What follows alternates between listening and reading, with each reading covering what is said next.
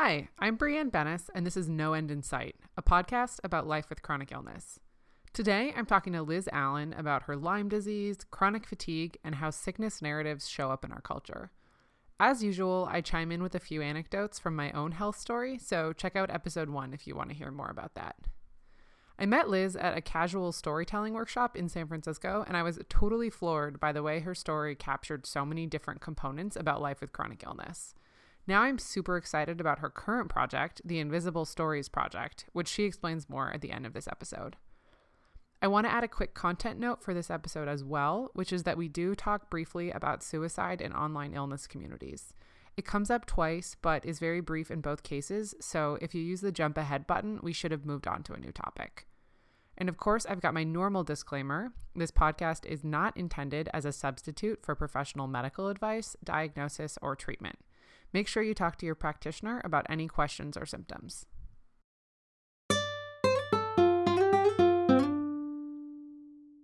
Hello. Hi, Brianne. How are you doing? I'm doing pretty good, actually. You caught me on a very good week. Yay. I've had a ton of spoons, if you will, as in a ton of energy this past week. Perfect. Yeah. Okay, so I do know some of your story, but we'll start again from the beginning. So, Were you healthy as a kid? So, yes, in a lot of ways, I was super healthy as a kid. I was a super active kid. I played a lot of sports. My family was very active. We traveled all the time. I, interestingly, though, was born with an atrial septal defect in an anomalous vein, which is heart problems. So, like a hole in my heart, and one of my veins was plugged back into my heart, so the blood was cycling. So I actually was a pretty sick little kid, but just related to the heart problems. So I was very active, and then I started passing out, and I started getting short of breath. And so I got dragged around to the doctors. They eventually found this problem, and I had heart surgery when I was 8 years old, open heart surgery. And it was my second heart surgery. Wow. So there was that, but once I got the surgery, I got way better. And my dad and the doctors wanted me to keep my heart strength up. It was a very important part of recovery. So I ended up swimming pretty full time, starting at 8 all the way through college. And I swam, and I played lacrosse, and I played water polo, and I sailed, and I did synchronized swimming, and I just was everyone called me very high energy. That was a frequent descriptor of me when I was a kid. Mm-hmm. High energy. And I was an overcommitted, typical overcommitted high school kid. So the heart problems, and I actually did have allergies. So I had environmental allergies as a kid and got allergy shots. But outside of that, there was no real other problems. Gotcha. So yeah, especially once you can kind of move and get in the pool, which is presumably free from airborne allergies anyway, it's like a good setup. Yeah. It ended up working really well for me, and I loved it. I loved swimming, and even when you're young, swimming's a really intense sport. So you have morning practice and you have evening practice. And then I was, swimming almost all year round. And the one season I wasn't, I played lacrosse, on the varsity level in high school. So I was very active. Running around or swimming around all the time. Okay. Yeah. And then when did things start to change, or what was your catalyst? Yeah. So my catalyst was very obvious. So I went to college, and I swam and played water polo in college, Division I. And I was also rock climbing and skiing, and I took snowboarding lessons, and all of the active things. And that summer I led backpacking and rock climbing trips in Wisconsin. And I came back to college my sophomore year and just tanked. I just went down pretty quickly, and in a pretty almost in a ball of fire. It was just very dramatic. So I came back to swim, and in the beginning you're out of shape, and everyone's out of shape, but everyone starts gaining muscle and recovering, and I just can't. I don't. And in the beginning, swimming's a very mental sport, and so it's very much if you are not swimming well, that is your own mental weakness, which is what we thought for a while. So there's a lot of pressure on me to sleep better and suck it up and, try harder. But it just wasn't working, and everything was getting really hard. And I don't know how else to describe that. And I wish I had better words for it. But words are really lacking. Yeah, that's a huge part of the problem. Huge part of the problem. So I just I'm like hard as in like I felt like I had was constantly like like super jet lagged, like carrying around lead, like my brain was super foggy. I was really sad a lot because I knew my body really well.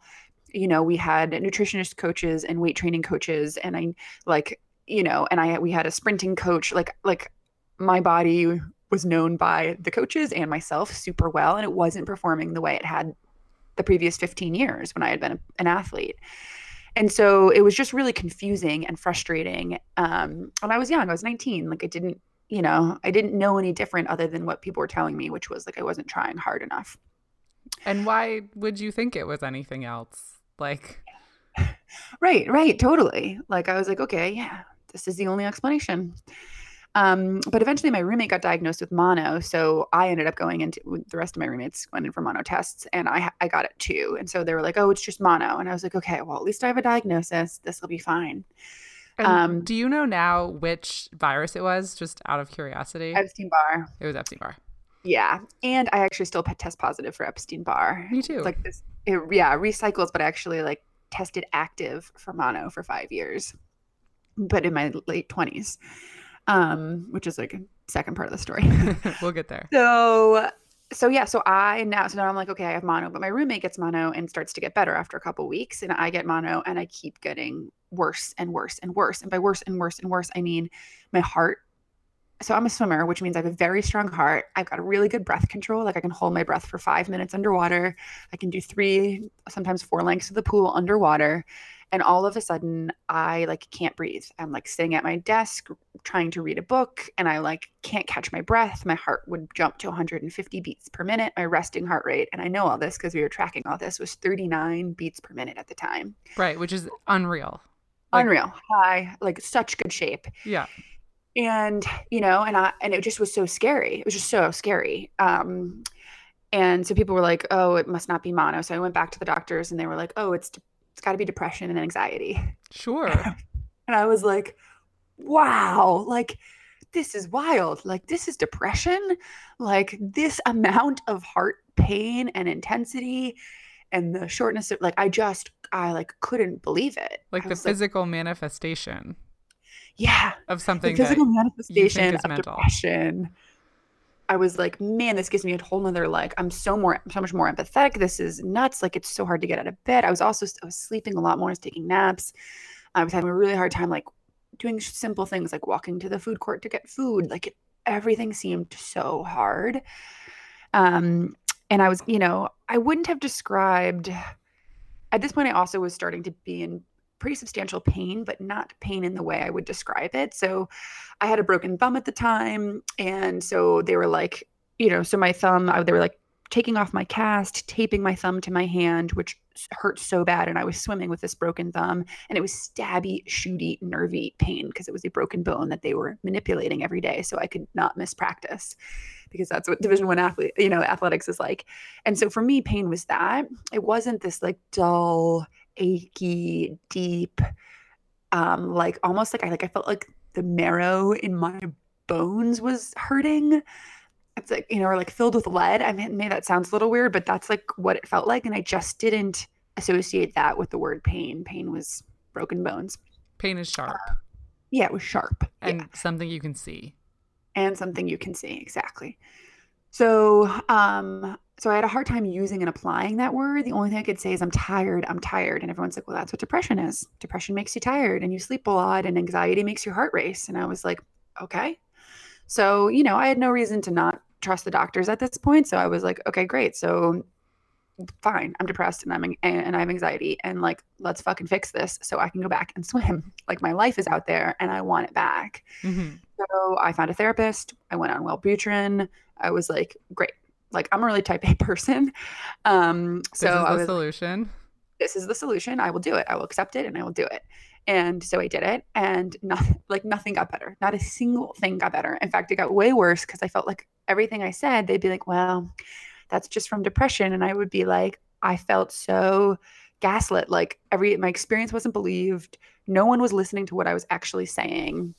it was like really traumatic experience. Yeah. Yeah. Dramatic. So here I am, like little college sophomore, still trying to swim, exhausted, like exhausted in a deep, deep sense of that word, in pain. I'm having radiating hip pain. I start having night sweats, like drenching night sweats where I wake up and my entire sheets are wet and I'm covered in sweat.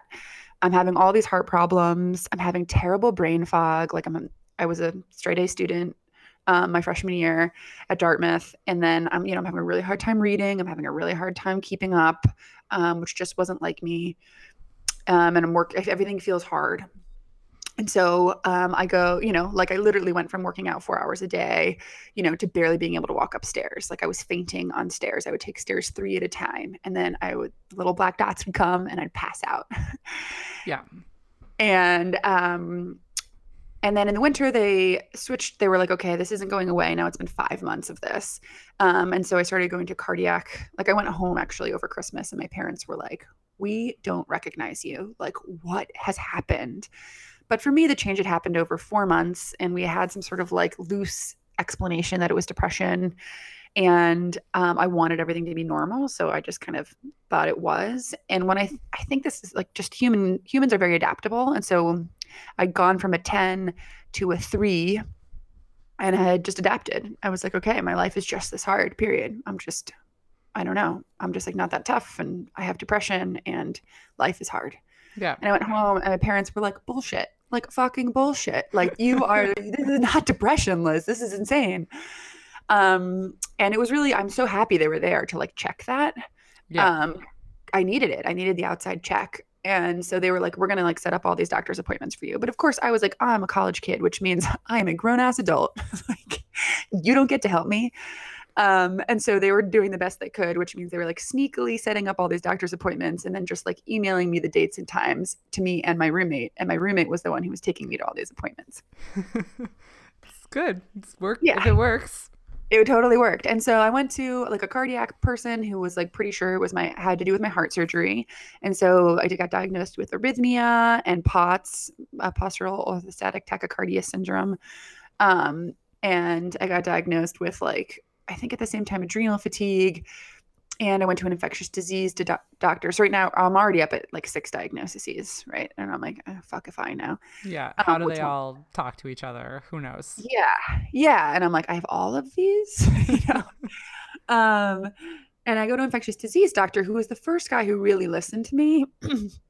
And the appointment was like 45 minutes and I talked for 40 of it. Oh, and by talked, I mean cried. I just bawled. This poor man. Here I am, this like 19-year-old, athlete, like just bawling, half because I'm grieving my life and half because I am scared. At this point I'm really sick. And nothing is working the way I want it to. And I can't get better, which is really frustrating to me. And so he was the first one, was like, listen, we're going to run a bunch of blood tests. And even if none of these come back, I want you to know you're sick. Like, this isn't in your head. Don't believe anyone who tells you that. And you like can trust yourself in your body. And he was the first one to be like, I believe what you're telling me, which was so huge. And, it was a big, I'm sure you experienced this too. Like, doctors are so quick to dismiss women. And they're really quick to dismiss young women, I think, in particular. And I've had so many, I've been to 45 doctors total in this experience. And I've had so many of them be like, well, whatever you're feeling isn't real. And I'm like, you are not in my body. You do not get to testify to my experience. And now that I'm older, I'm 35 now I just fire doctors. I'm like, nope, like forget it. Get the fuck out of here. You don't believe me and you don't want to listen to me. Like, no, like I know my experience and I will stick by it.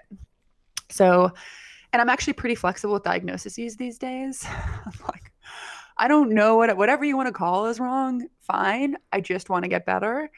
So I don't attach myself to diagnoses, but I'm very clear about what's going on in my body. Yeah, I think about that a lot. And with talking to people, because for some people it can be so helpful when there are syndrome type diagnoses, basically. So if you have fibro or if you have chronic fatigue syndrome, if that is helpful for you to have as an identity, then that's really great. And if it doesn't work for you to like build an identity around something that's only a piece, basically, of what's Right. going on, then that's great too. It doesn't, but like having a plan of action feels very helpful.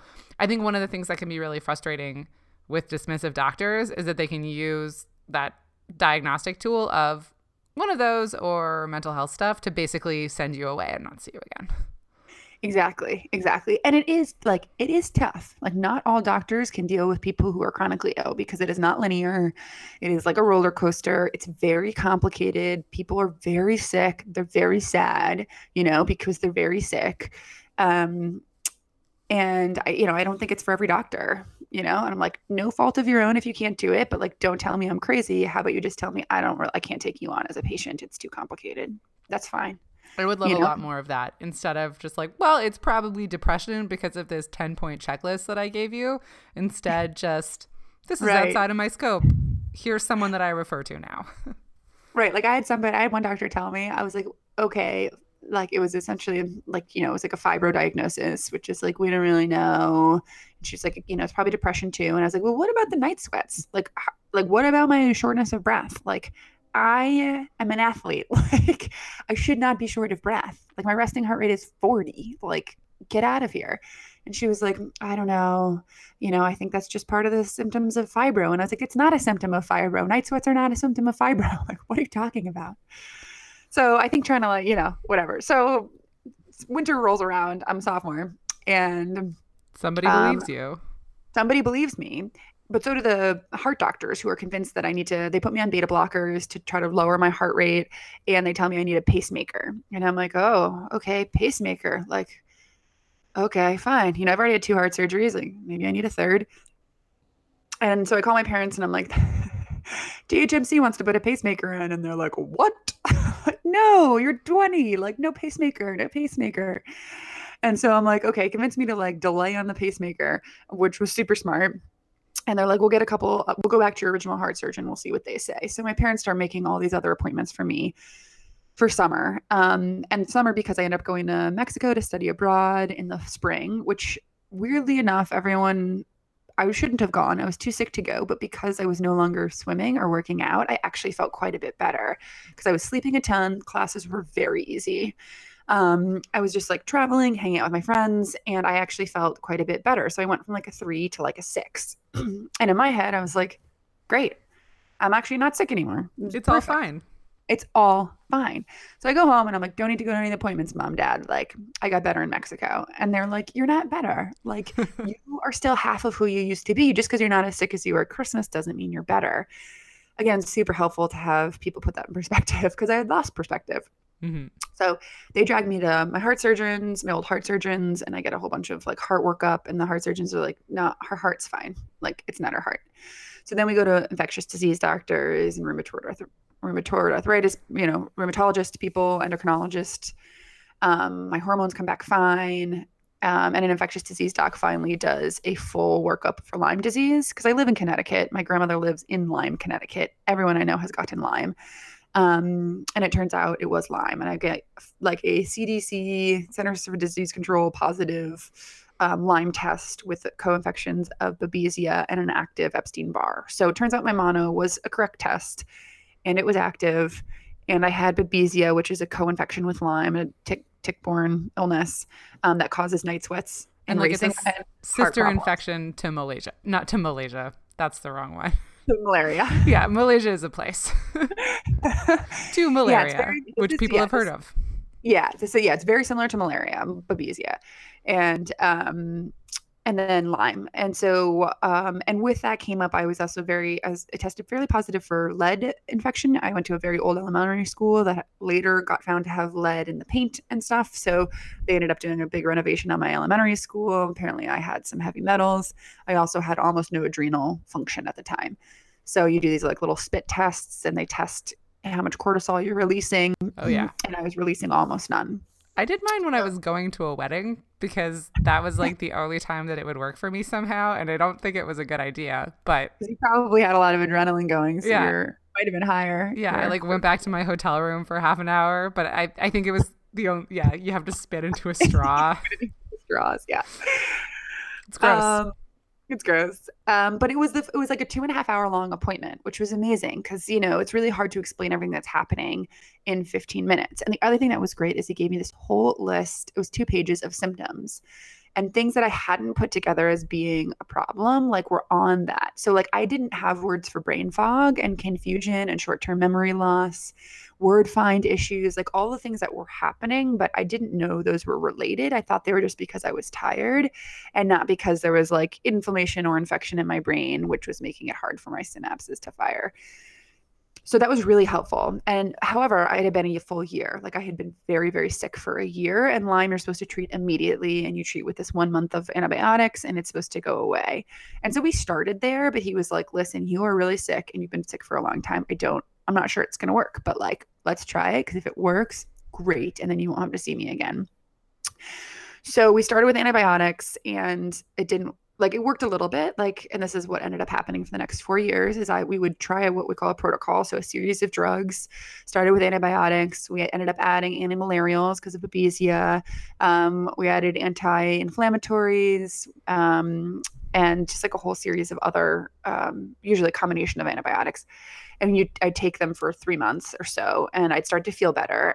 And of course, I was young and in college. And to me, that was like the narrative was like, you get sick, the doctor prescribes these drugs, you take them, you get better. And so that's like what I desperately wanted to have happen. So as soon as I started to feel a little bit better, like I'd be like, I'm better. And we'd go off them and I would crash again, like just like crash all the way back down to the bottom of my worst, back to a 3 where I can barely get to class. Sometimes I can't even really speak. I'm in incredible pain. I'm crying every morning because I can't get out of bed. And I'm someone who like I swam with a major concussion and a broken thumb, like multiple hours a day. I weightlifted on a broken thumb. Like I'm like a tough kid. And I was just exhausted. And to a point that I just like, was just crying a lot. It was just so hard. It was so hard.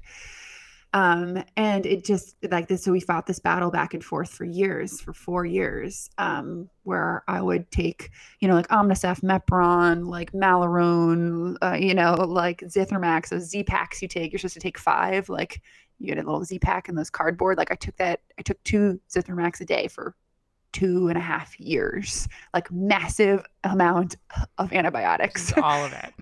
All of it. And it was back in 2004. So there was not a lot of research done on this. So everything we did, he never claimed he knew, to my doctor's credit. He was like, listen, you have Lyme. We don't know how to treat it when it goes past a certain point. So like, this is all experimental. Like you can stay sick. You can like do whatever you want. You can go see another doctor. You can try something else. You can come back if it doesn't work. Like I'm not going to force you to try these things, but like, this is what we've been trying. It works for some people. And the thing is, I will stick with you until we find something that works. So like, you can sign up for this roller coaster and experiment or not. And I was like, duh, sign me up. Like I'm supposed to be swimming, like get me back in the pool. Yeah. Whatever it is, whatever it takes. Whatever. I don't care. Like give it to me. Yellow paint. I will swallow yellow paint. Like, I will change my diet. I will, I'll do all these things. I'll stop drinking. I will stop having coffee. I will like, and I, wasn't the perfect patient because I was young. I was 20 and everyone around me was drinking and smoking and doing whatever. So I certainly was not perfect. In fact, I was like pretty far from it, but I was willing to try whatever it took to get me better. Mm-hmm. And 4 years into it, like it just wore me down in a way that was really tough. Like and you and I have talked about this, but like the narrative around illness is very flat. Like it is, you get sick, you get medication, you get better. And that's how most illnesses work. I mean, from everything from like a yeast infection to bronchitis to like even cancer kind of works like that these days, where it's like, okay, you have this type of, you have this type of bronchitis and we're going to give you these medications. You take it for 7 to 10 days and then, and you rest a lot and drink your orange juice and you'll be better. And I really had no reason to believe anything else. And I hadn't heard anything else. Like there is just not a loud enough narrative around chronic illness or these people, and now I know a ton of people who are in this boat who live in this like liminal stage where you have a diagnosis. Some days are good, some days are bad, some months are okay, some months are awful. And you live in this flare cycle of like what my doctor back then called the roller coaster. And he's like, don't ride it too fast because the highs are going to be great, but the lows will be devastating. So you got to stay kind of in the middle. And he was right. Like I just, I have months and days where I feel awful still 15 years later, and months and weeks like this week. I've had a great week where I feel great. And I wish there was like a more nuanced narrative, and that the narrative, which is one of the reasons why I'm so excited to doing this podcast, is that the narratives are really, they're just really flat. Mm-hmm. And there's so many people in our camp, people who have MS and EDS and lupus and Crohn's. And like, there are so many people, like 1 in 10 or 1 in, right? Yeah, like I'd love to know the stats on it, because even whatever's out there right now, I'm sure is inaccurate, partly because I think so many people are diagnosed with depression where that is not their underlying problem. Yeah, totally. Yeah. I mean, I just had a friend who was like, had been diagnosed with depression for a long time. And then it came out that she's arthritis. And, and it's like, well, maybe you're going to have depression because you're in so much pain all the time. And everyone is telling you it's in your head. Like that's right. A very confusing, disorienting situation where your mental health is not going to be okay. There's no way. It's impossible. Right. Exactly. And it's just like super frustrating to like have to fight that all the time, especially when I was younger and I didn't have the tools to explain. Like I didn't have the words when I was in my early 20s. Like nobody was sick. I knew nobody who was sick. And everyone just thought I would be getting better, but I didn't get better. I just kind of like had periods of better and periods of worse. Yeah. And people don't, that's it. I mean, everything that you said. And I think because there isn't media around it, there's a huge empathy gap because people don't know what questions to ask because they haven't been exposed to the story in like a safer environment, we'll say. So if if somebody is diagnosed with cancer, but when we were younger, if someone's parent was diagnosed with cancer, it was like you could watch Stepmom, or you could watch, there's a million cancer movies, and you could go and you could watch them and you could have lots of questions and you could rage about it, and then you could go back to the person that you wanted to support and be ready to be supportive. And there's not a lot of resources right now, and especially when the internet was younger, we'll say, in the early 2000s when there were even fewer resources. So it's like you don't want to ask your friend the wrong question about their like weird health problem that you don't understand. And so you just sort of like, I'll just wait for it to go away. And then it doesn't go away. Totally. And, I got my Lyme diagnosis, and there was literally one super crappy blog that existed from like some moms in New Jersey who were more like, they worried more about like the color of the blog than the content. And I didn't meet anyone like for years. I met nobody who had Lyme, and I met almost nobody who was sick at all in my age bracket. So it was like so isolating. I didn't know how to describe it. And when I did, people would say the dumbest shit, like, I'm tired too. And I'm like, what? Like, I don't mean tired, like normal people tired. Like, yeah, we're not talking about the same thing. We're not talking about the same thing.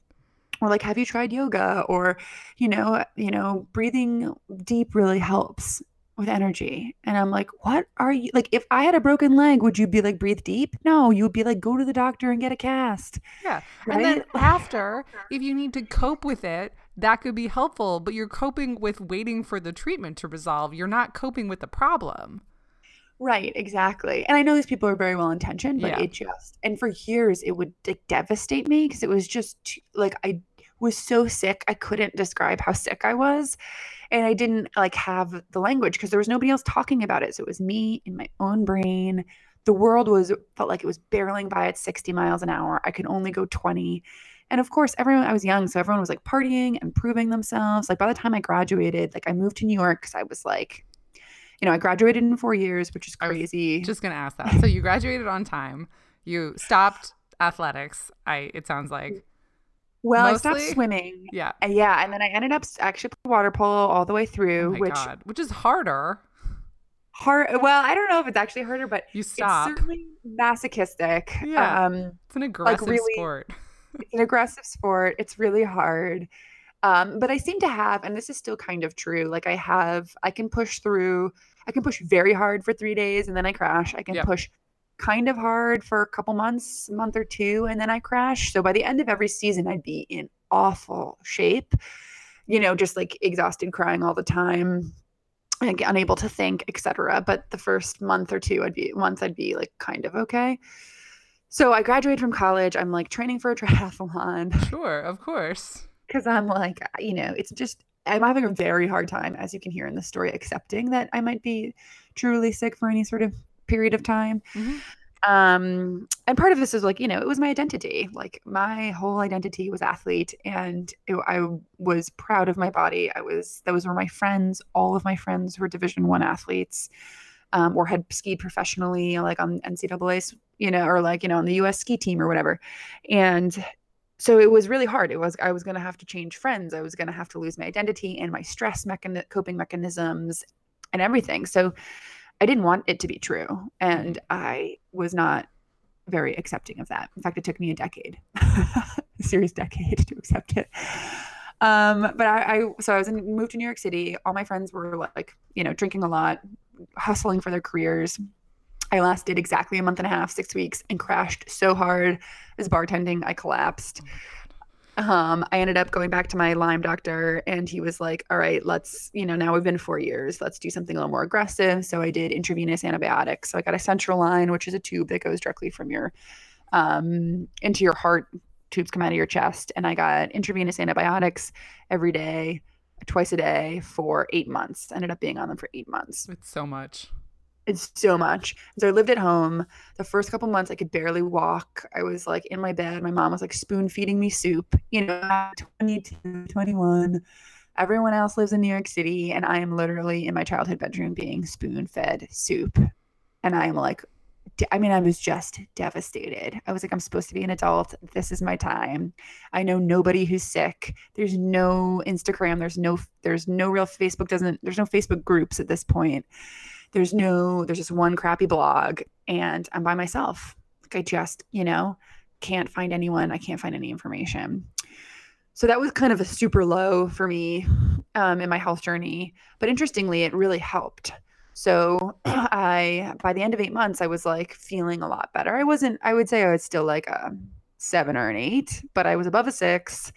I started being able to drive. I started being able to walk again because I'd been in a wheelchair for part of that time. And how does this interact with insurance for you as a side question? Well, so at this point, I'm still on my parents' insurance. I'm Cobraing, so that's useful. And my parents are um, really driving the ship. Like I'm so sick, I could never have done this for myself because I was so sick and so confused. And like they had to, points like both of them helped me to the car to get to doctor's appointments. They're keeping meticulous track of everything in Excel trackers. And insurance is covering almost none of it. Like my intravenous antibiotics was $66,000 for that 8 months. Like this kind of stuff, I think it's important also because it just blows my mind. Everything about it, basically. I just talked to someone who currently is doing a treatment, not for Lyme, but for immune problems, whose treatment is $10,000 a month and covered by insurance in this case. But you're just like, what if it's not? And that's what you need. That's just the cost. That's what we're doing. Okay. Right. And I think about it a lot. Like, so I was because I know a lot of people now who are very sick, who have Lyme, who've had Lyme for a long time, and have all these like other problems and they just can't get the treatment. So they are literally as sick as I was, like in bed, barely able to feed themselves, and they don't have the money. And so they're literally stuck there. And then what happens is people kill themselves. Like you can't live like that. Right. And we have lost a number of people. We have lost 5 people in the last 2 years, like in my virtual communities of sick people who talk on, I'm a big Instagrammer. And so I'm a part of communities of hundreds of sick women, mostly a couple men. And we've lost 5 people in the last 2 years. People they cannot mentally, physically keep up with that. And I feel so lucky that I had class privilege and my parents had class privilege where, it wasn't like we sold a car. Like it wasn't, it wasn't the easiest thing, but it wasn't a no. Right. And I, for the last 10 years, have had a life where I know people who have spent the last 10 years exactly where I was in 2006, Mm-hmm. in bed, barely able to feed themselves, not able to move anything forward. And I am like as active, like I held down a job for a long time, and that's because my parents were able to afford it. And the classism that's inherent in that is just so unfair. Like health is a right. It should not be based on your class privilege. And it's And not that, even just the treatments, it's being able to go back over and over again until you get the right diagnosis to even try these different protocols, since exactly what you just said, that it's even now, a lot of it's pretty experimental. So there's other Mhm. problems, but I think a lot of people, they'll go to whatever care they have access to and then get told they're depressed and then go home And accept that. And that's like what they're like, okay, because the doctor told me. I mean, and I to don't then have have the tools to find another doctor. Like, I don't mean that and then they accept it and they're idiots. Like, no. And then they go home and they think it's wrong and they do not have the resources to do anything about it. And we do not make it easy culturally. Yeah, and imagine if you don't speak the language, right? Let's say English is your second language and you have to have one of your kids with you to help you interpret, or I mean, there's just so many things. And like, I'm a lawyer now, and like, I feel like I can look at a doctor and be like, I disagree with you. I can do my own reading, I can do my own research, and I can disagree. And I've got my own network of doctor friends that I can call and see if I agree with you or not. And that's like also like class and educational privilege to be able to be like, I don't have to believe you, doctor, Mm-hmm. and I can go find my own. And I like that also isn't something that's available to everyone. No, not at all. I just think I really appreciate it in some stuff that I've read. I really like the book Through the Shadowlands. I end up talking about that a lot. Yeah. But she talks a lot specifically about, and for her, it was like her former in-laws ended up loaning her or giving her money. And I think something that this one piece of like, not even money helps you get better necessarily, but money gives you the resources to figure out what's wrong. And I think we have to talk about that. Yeah, 100%. I also think like it's important to keep the conversation like intersectional too. Like, Mm-hmm. so as a woman, I feel like I don't like I have privilege on a lot of axes, but I don't have health privilege and I don't have gender privilege.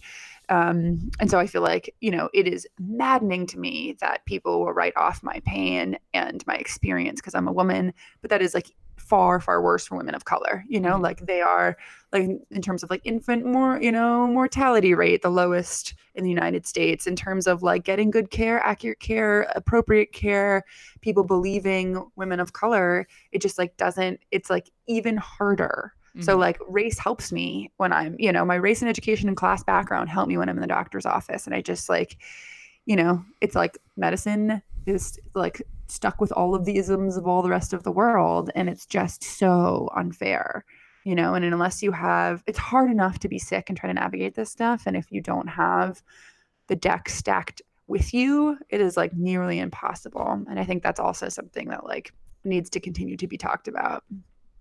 Yes. Agree. Yeah.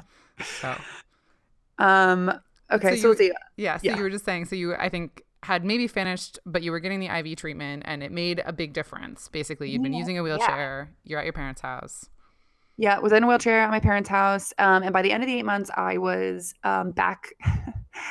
I was back rock climbing. So I was working at a climbing gym. And as soon as I started feeling better, I was like, okay, awesome. I'm going to go back to what I wanted to do, which was working for Outward Bound, being an outdoor instructor. So I went back to backpacking and leading backpacking trips. And was kind of in remission, I would say, in a way that was really exciting. I would not say I was a 10, but I would say I was like maybe a 9, 8, like, bounce between 7 and 9, which is pretty high. Mm-hmm. And so I was pretty functional but not, not 100% for sure. And I also just didn't want it to be true anymore. So when anyone talked to me during this period, it was about a 5-6 year period. I was like, oh, I was very sick. I had Lyme. It was terrible. I'm fine. It's over now. It's over. It's over. And I wanted to believe that narrative that I had treated it and it was over and that I hadn't done permanent irreparable harm to my immune system, which appears to be the case. So, and I went back, I I ended up having a very bad rock climbing fall, and I shattered my ankle and have pins and plates, and ended up having 4 surgeries on it, and it gets fused. Yeah. So I do that over 5 years, and then I end up in the classroom. So I do Teach for America, which I end up working incredibly hard for 3 years. I'm working 80-hour weeks, and by Jeez. the end of the first year, I am sick again. Like I am crying every day. I'm so tired.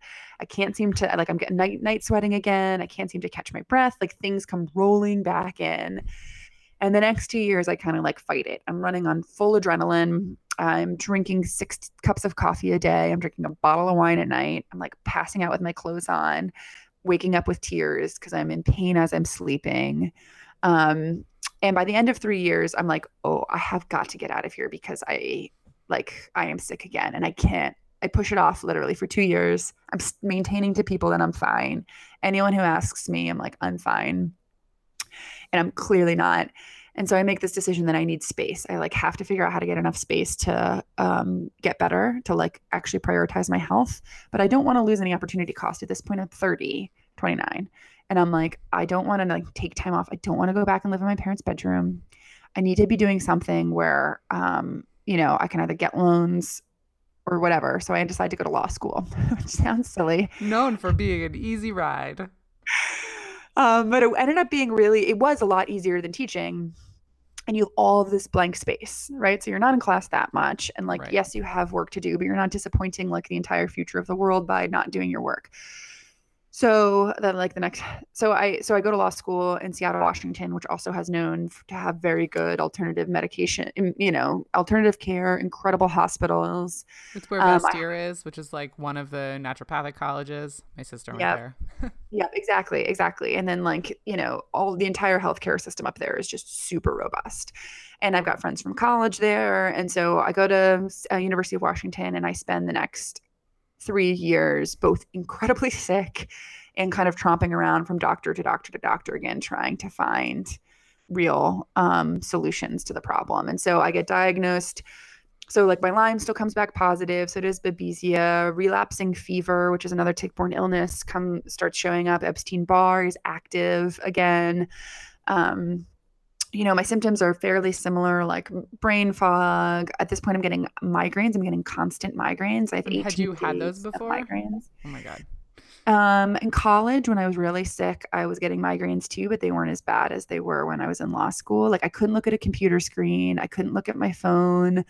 I was wearing, glasses and a hat, and everything was super scrambled. My like poor friends from law school were wonderful. They would like read me the outline and read me the notes out loud and bring me food because I was like not doing well. And at this point, I started messing around with diets too, which I know you've done. So I tried the Whole30, I went paleo, I tried GAPS, and all of that really helped. So as soon as I cut out grains, within 2 weeks, my migraines were gone and they've never come back. So I'm a big proponent of food to help with certain things, and I think for me, my inflammation was so high. So there's a test called the C4A. It's supposed to be 2,000. Supposed to be around 2,000. Mine, the first time I took it, it came back at 10,000. So I was like 5x where I should be. And they think that there was literally just so much inflammation in my brain that was what was causing all the migraines. And so as soon as I started cutting down the inflammation, including cutting out coffee, cutting down booze, I started feeling like the worst of the symptoms were disappearing. Just and took then I some started of the getting edge off. took some of the edge off. So then I started like going back on like pulsing on antibiotics, which means, I'm taking like 10 or 14 days in a row, and then I'm off for a couple days, and then I take them again to try to mitigate my symptoms. I'm doing Myers like IVs. So I'm going to an IV lounge once a week, and I'm getting a Myers cocktail and a glutathione, which is like helps your liver and immune boosters. And again, I can't seem to stay healthy. I'm also not, I'm like also in law school, and I do end up working fairly hard. Although I start tracking my sleep, and I'm like a very aggressive sleep tracker. Turns out that's like a huge lever for me. So I sleep between 9 and 10 hours a night every night. I have for the last 5 years. And I had this sleep track app that was telling me, I was like, I sleep 8 hours, but it turns out that was a lie. I was sleeping between 6 and 7. And so as soon as I started tracking, I was like, oh crap. So I was able to fix that fairly fast. So between the diet and the sleep, I had gone from like a 5 up to like a 6 or 7, depending on the time of day. But still, in all of law school, I was never above a 7, and I was as low as a 3. So my worst was pretty unfunctional. I kind of put the 2 mark is when I start not being able to feed myself. So, which did happen at the very end of law school. Which I want to ask Yeah. about more, because I totally experienced that, and I realized that I think I've alluded to it in a couple episodes, but not actually talked about what that means. So when you say not able to feed yourself, what I would guess is like, one, you have dietary restrictions that you know really make a difference. And so getting food that is going to support your health that is already prepared is incredibly difficult. And two, actually preparing the food and getting the food is difficult. So like, how does that look for you, or what does that mean? Yeah, yeah. It usually means like I'm spending 14 to 18 hours in bed. Yeah, I can barely get up to go to the bathroom. I like the idea of getting into a car, to drive, to go to a grocery store, to walk, to figure out what I need. Like I can't even think enough to know what to pick up at a grocery store if I were even to be able to get to a grocery store, because I obviously can't even get there. And even if I did, I do not have the synaptic brain control to know what to get. And then if I got it back to my house, I would certainly not be able to stand to cook. I can't follow a recipe because I can't read a recipe because I can't read. And so all of a sudden I'm stuck in my bed being like, even the idea of ordering food gets really hard, because it means you have to open a computer, you have to figure out what you want, you have to be able to Google something, sort through options, find one, figure out how to call, know your own address, like all of that. I know it sounds so crazy, but that's so impossible to do when Yeah. I'm that sick. Like I can't do it. Yeah, I have really vivid memories of like some of the really specific moments. Like once thinking that I was okay enough to go to the grocery store, and I was with my husband, but running out of steam, like in the dairy aisle, that he had kind of wandered halfway down the aisle to get something, and he came back, and I was just staring at the cheese, and he was like, I know that look, we're done now. Or like another time that I'd been having a really good day, and it was before I found out that I had POTS, and I didn't really know about POTS, and I was like, I'm feeling pretty good, and I haven't prepared food in months, and I'm gonna like chop up these Brussels sprouts. So I was standing at the counter doing that, and I just slowly like got red and sweaty and lightheaded and all of these things, and I was like, what is happening to me? And really it's that my heart thought that I was sprinting, and so my body thought that I was sprinting, but like I didn't know it at the time. And there's just so many things that go into eating that are difficult. So hard, but it's so important. So when I'm like in bed that much, that's like, okay, I'm down at a 3, and like 1 is like someone's using a bedpan, and I've been there before. Like someone's helping me use a bedpan and spoon feeding me soup. And that is like, down and then I guess 1 would be like hospitalized. Mm-hmm.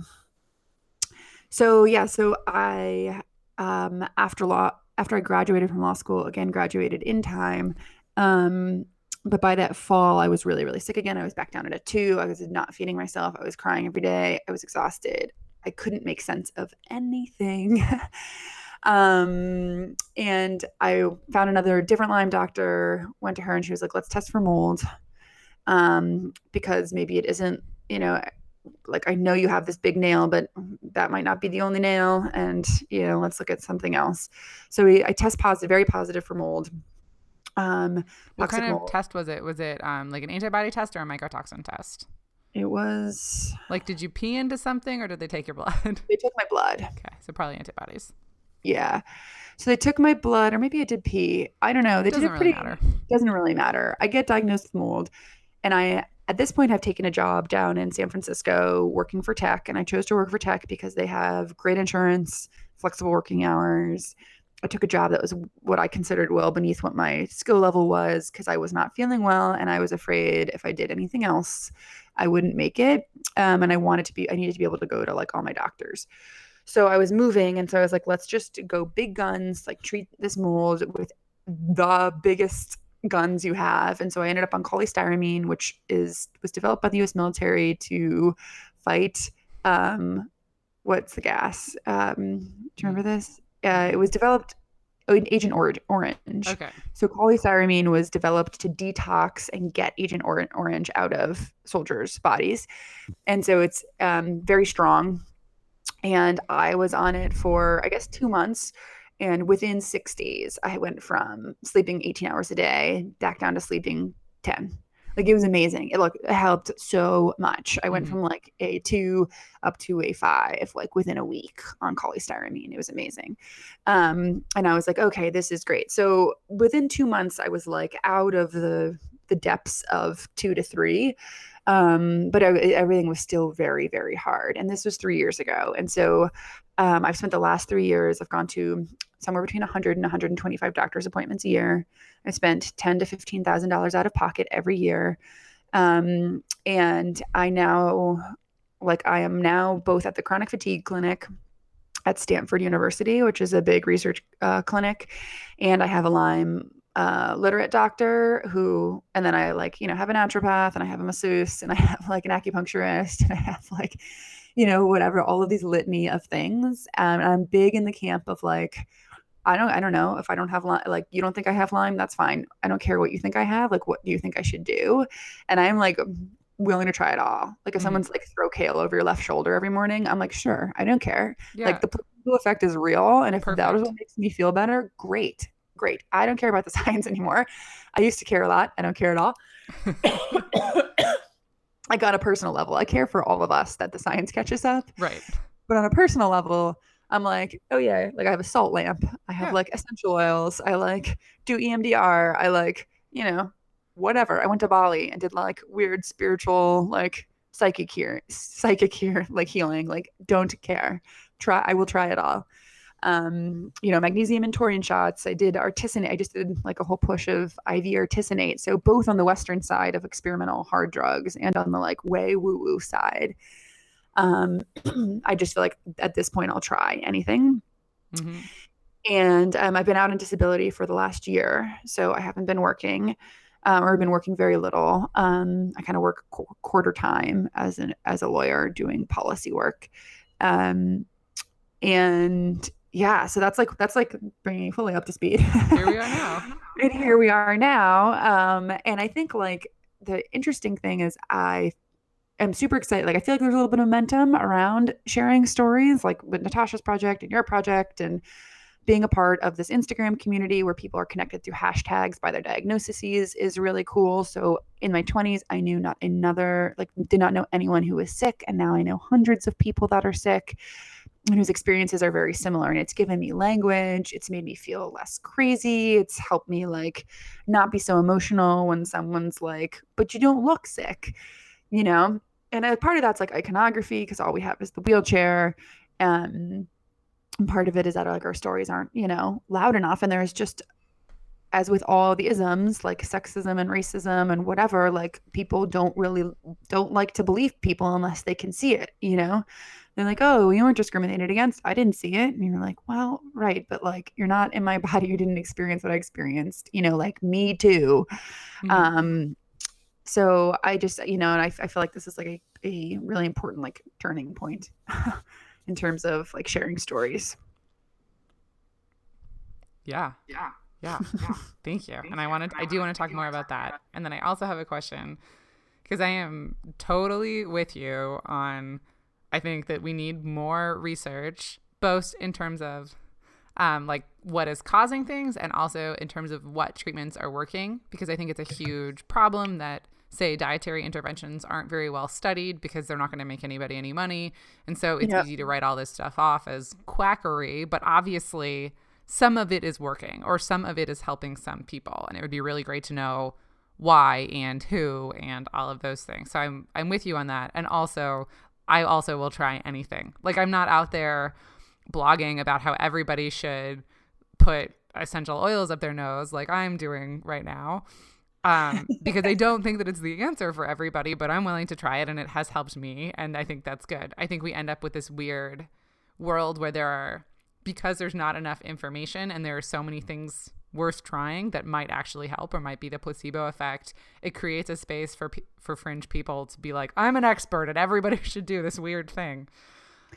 Yeah, totally. And I think there's like I feel like eventually we will figure it out, but I also like realize how similar like people who have autoimmune diseases and people who kind of stay sick, like there's so much similarity between um I don't know, like these diseases are not siloed. Like whatever is happening on the cellular bottom level, like it's happening to all of us. And I think it's like very similar. So in some ways, I'm like, I don't know, like so I have chronic fatigue, and they want me to take antivirals because my natural killer cell count is very low. I have like less than 20% of the natural killer cell count I should have, but no one knows why. Hmm. And part of me is like, probably that's like, maybe it's the same thing that's making my natural killer cell count low that's making like, whatever other disease that is manifesting in a different way.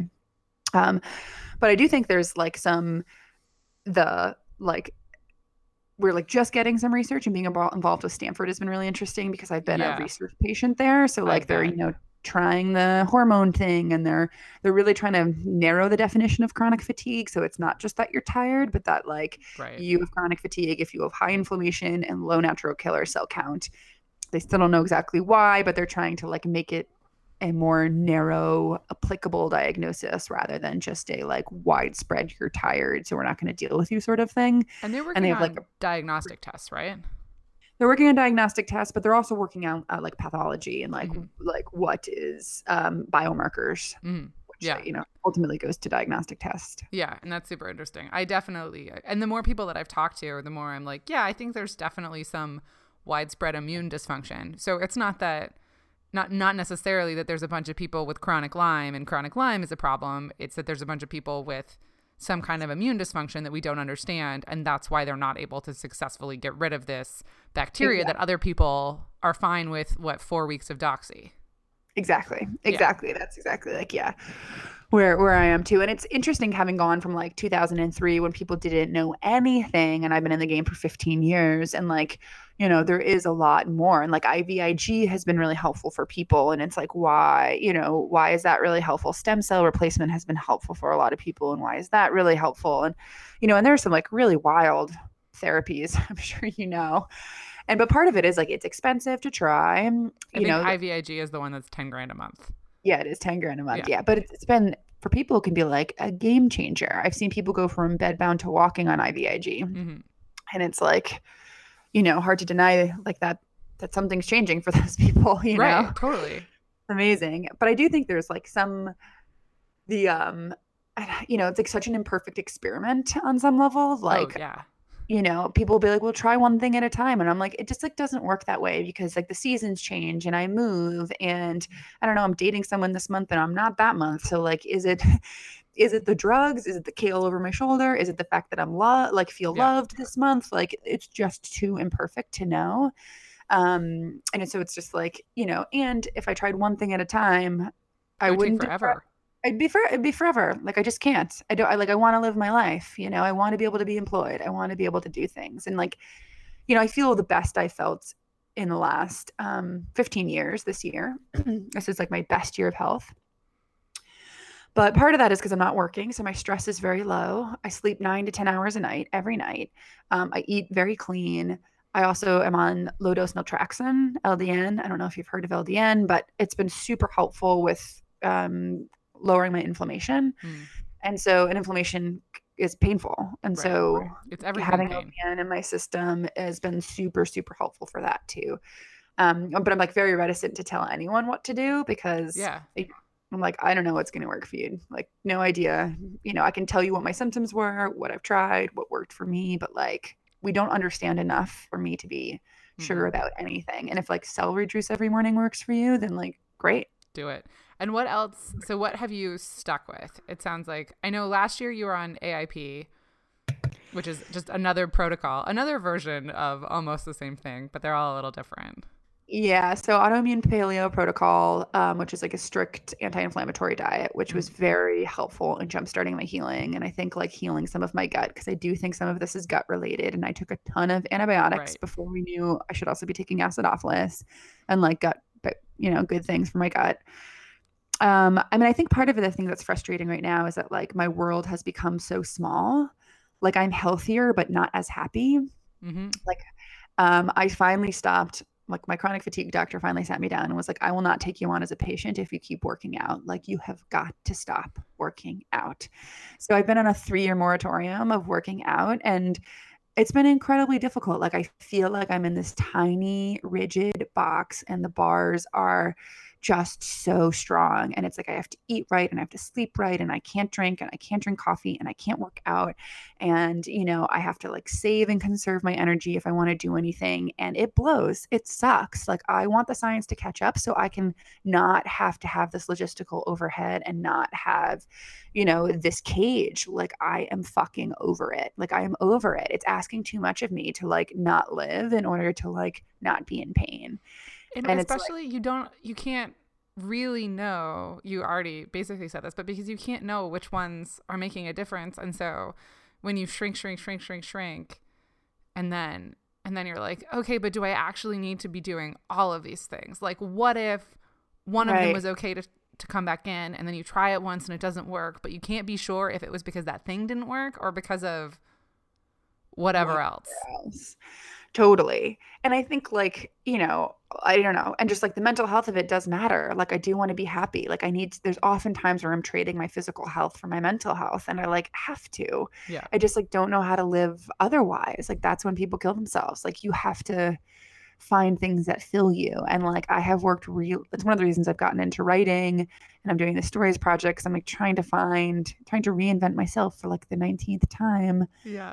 I've lost all these identity as a swimmer, identity as like, as a skier, identity as an outdoor instructor, identity as a teacher. Like there's all these things that illness has taken away from me, and that I've just had to like shed these skins and be like, I can no longer do that. And there's like grief in that. Yeah. And then all of a sudden I'm like in this tiny world where I'm like no longer really working or contributing in the way I want to be.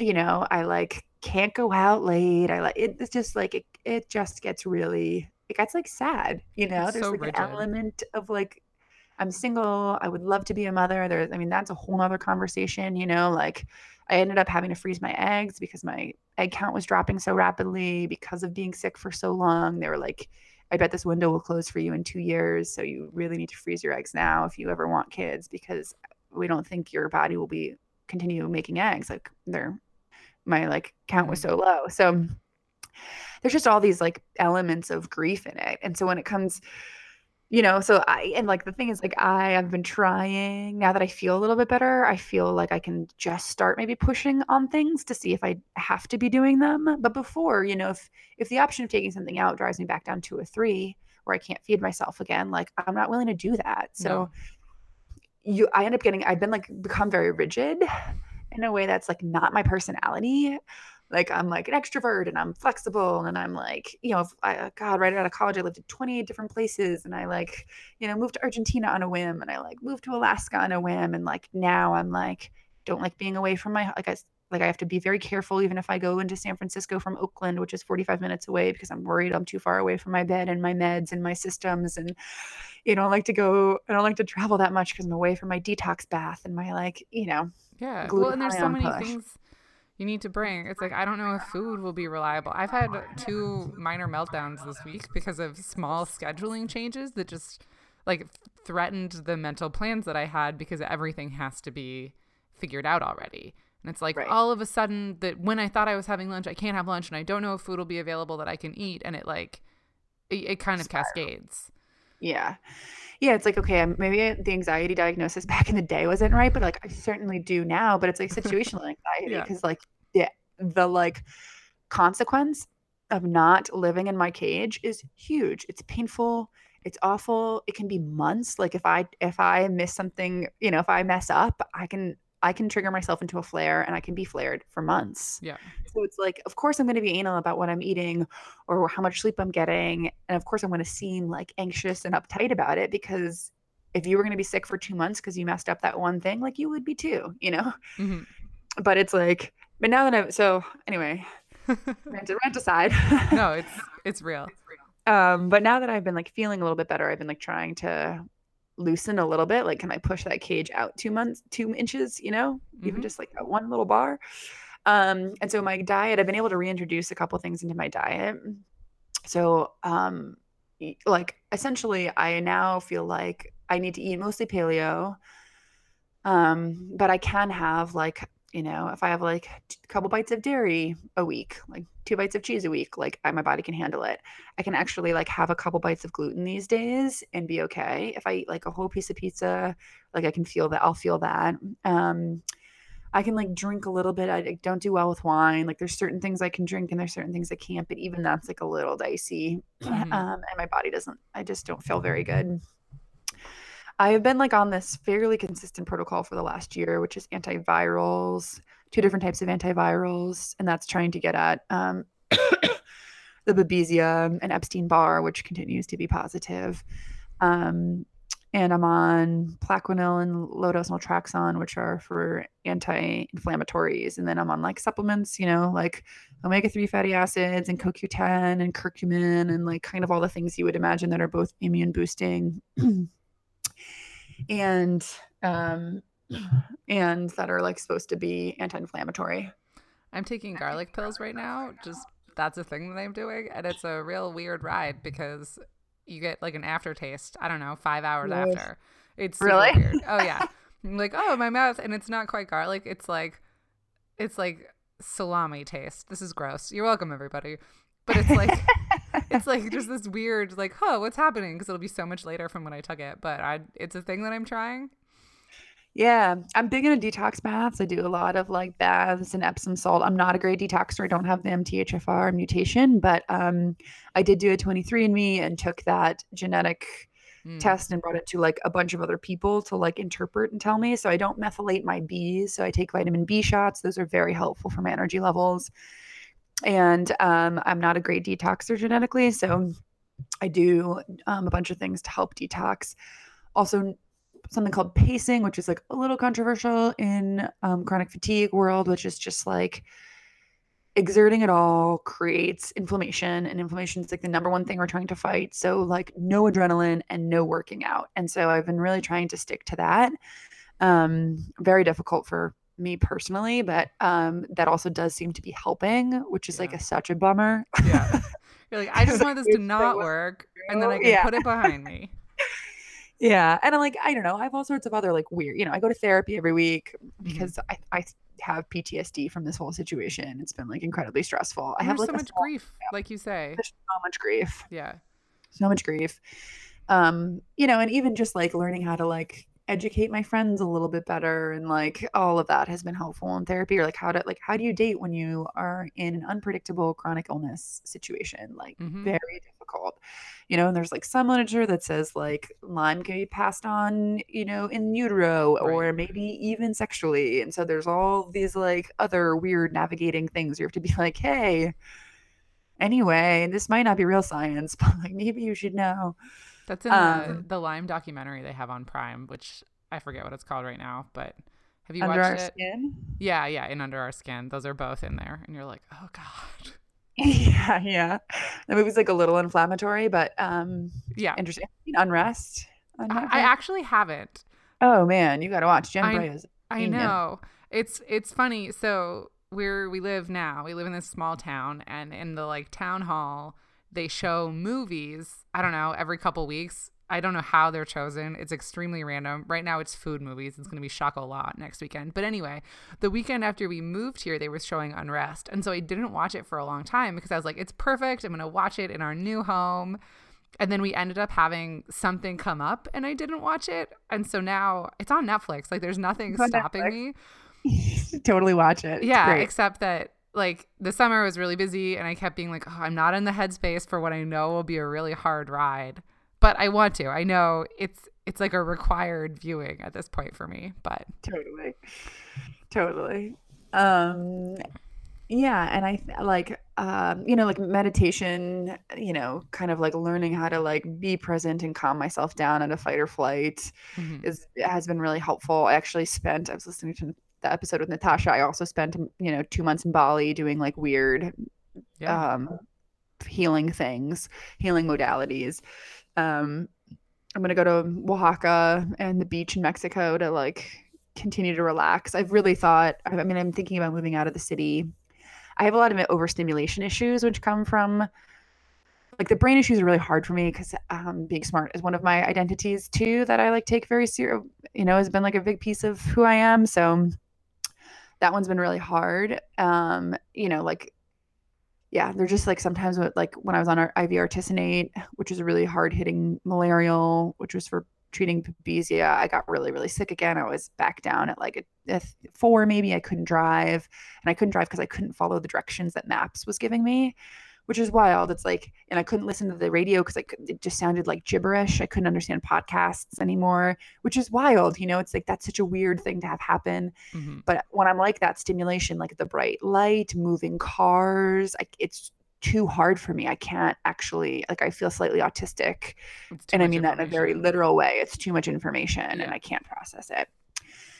So I've thought about moving out of the Bay Area to some place that's like calmer, and of course, like the hard part in here is like, we live in a capitalistic society that, rewards and really values people who are producing. And as someone who is sick, like when I feel well, I like can execute like a motherfucker. Like I'm a producer. But like when I don't, I don't. And so it's really hard, like both finding value for myself, finding value as like a part of society, in a partnership, where I know I won't be able to like be the exact partner that I want to be. And there's like this, like, what does one do when one can't consistently produce?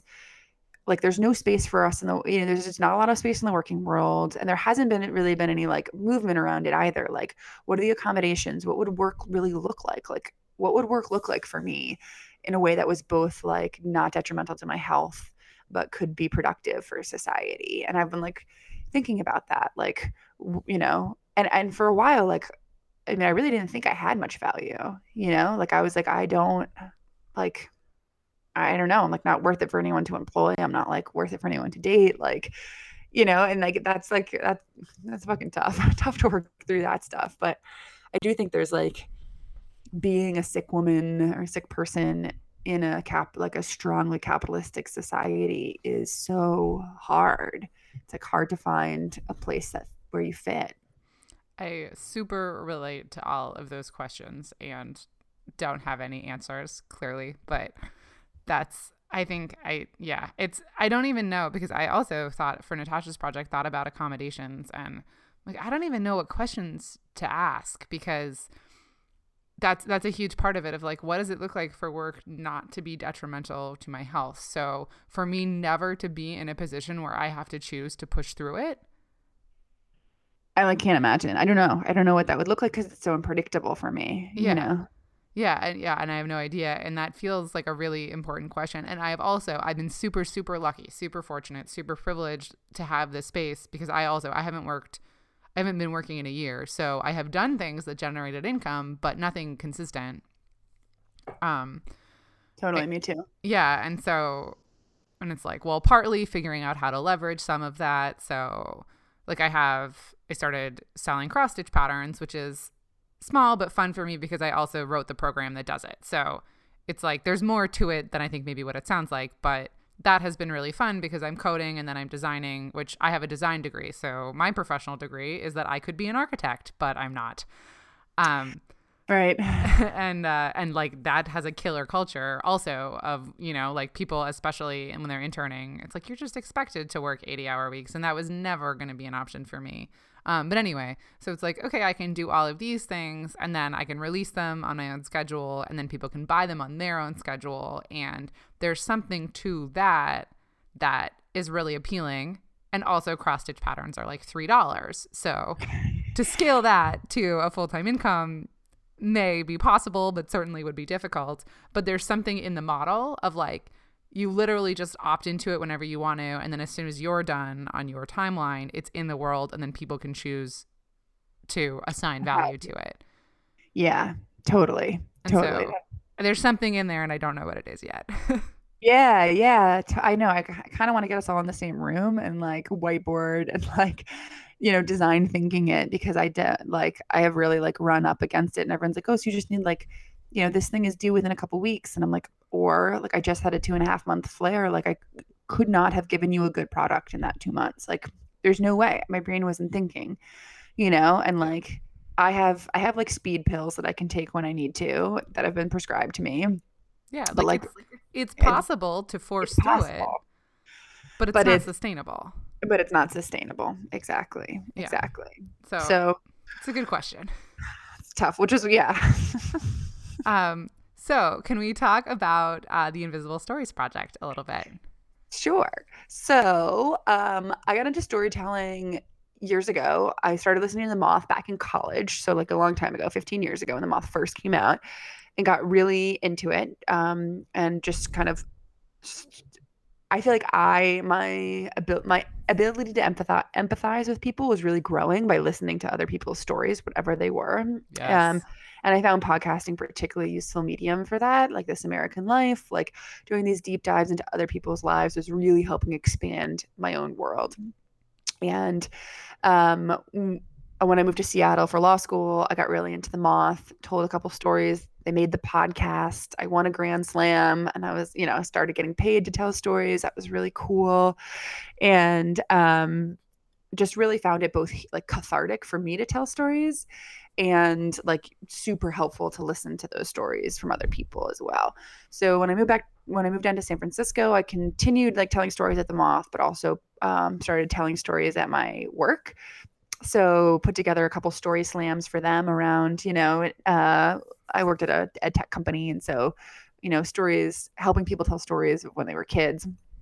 And someone started asking me to tell my story about being sick because I was on the diversity and inclusion committee. And as I started telling it, I was like, oh, this is like really useful for me to practice how to tell this story, but also really useful for people to like really empathize, that like taking a few more words to explain tired, right? Like can I describe that in a paragraph in a way that people might be able to relate to in a better way? So kind of based off of the Moth model. So this is like 5 to 10 minute stories that are like not meant to be full histories, but just like a tiny little snapshot, a little window into this bigger house where you could maybe then be like, whoa, I wonder what those other rooms look like. Um, the idea is to like tell stories where help people see and be seen. So making the invisible visible. And so I'm trying to collect 30 stories, maybe keep going, kind of depends on what happens. 10 to 15 of them will be my own different stories of illness, different periods, a bunch of stories from college, like little snippets, stories of friendship and love and sacrifice and, pain and whatever. And they're all just being uploaded to SoundCloud right now. So there'll be transcripts. They're all like written out and then read into a microphone and recorded. And so there'll be like written versions and then this oral version. And then I've got people who are telling stories about sexual assault and grief and addiction and all of these things where sometimes you just wish you could like have someone be able to know that you're going through a divorce and things are really hard without you having to be like, I'm going through a divorce. Don't look at me with that much pity. Yeah. Yeah. I don't want to talk about it, but I just want you to know that like I'm off and tired and sad and I'm actually not angry at you. I'm just going through a divorce, Yeah. And so the idea that like those stories like need a place to be told. And that I think like ultimately I'd like to kind of maybe turn it into a book or even try to take then those stories. Like if you told a 5-minute story, then taking the next like 10 to 15 minutes to ask a few questions. Like what's the one thing you would want people to know? What's the best way someone's helped you? Mm-hmm. Things like that. Like building out resources. Yeah, building out kind of like resources. So kind of, the more like a slightly more theatrical writery version of what we're doing here. But kind of like, much smaller little bites. Yeah. Yeah. I love that. I'm excited. I'm obsessed with storytelling, which that's how we met in the first place. So, yes. So no surprise, but it's great. I'm excited.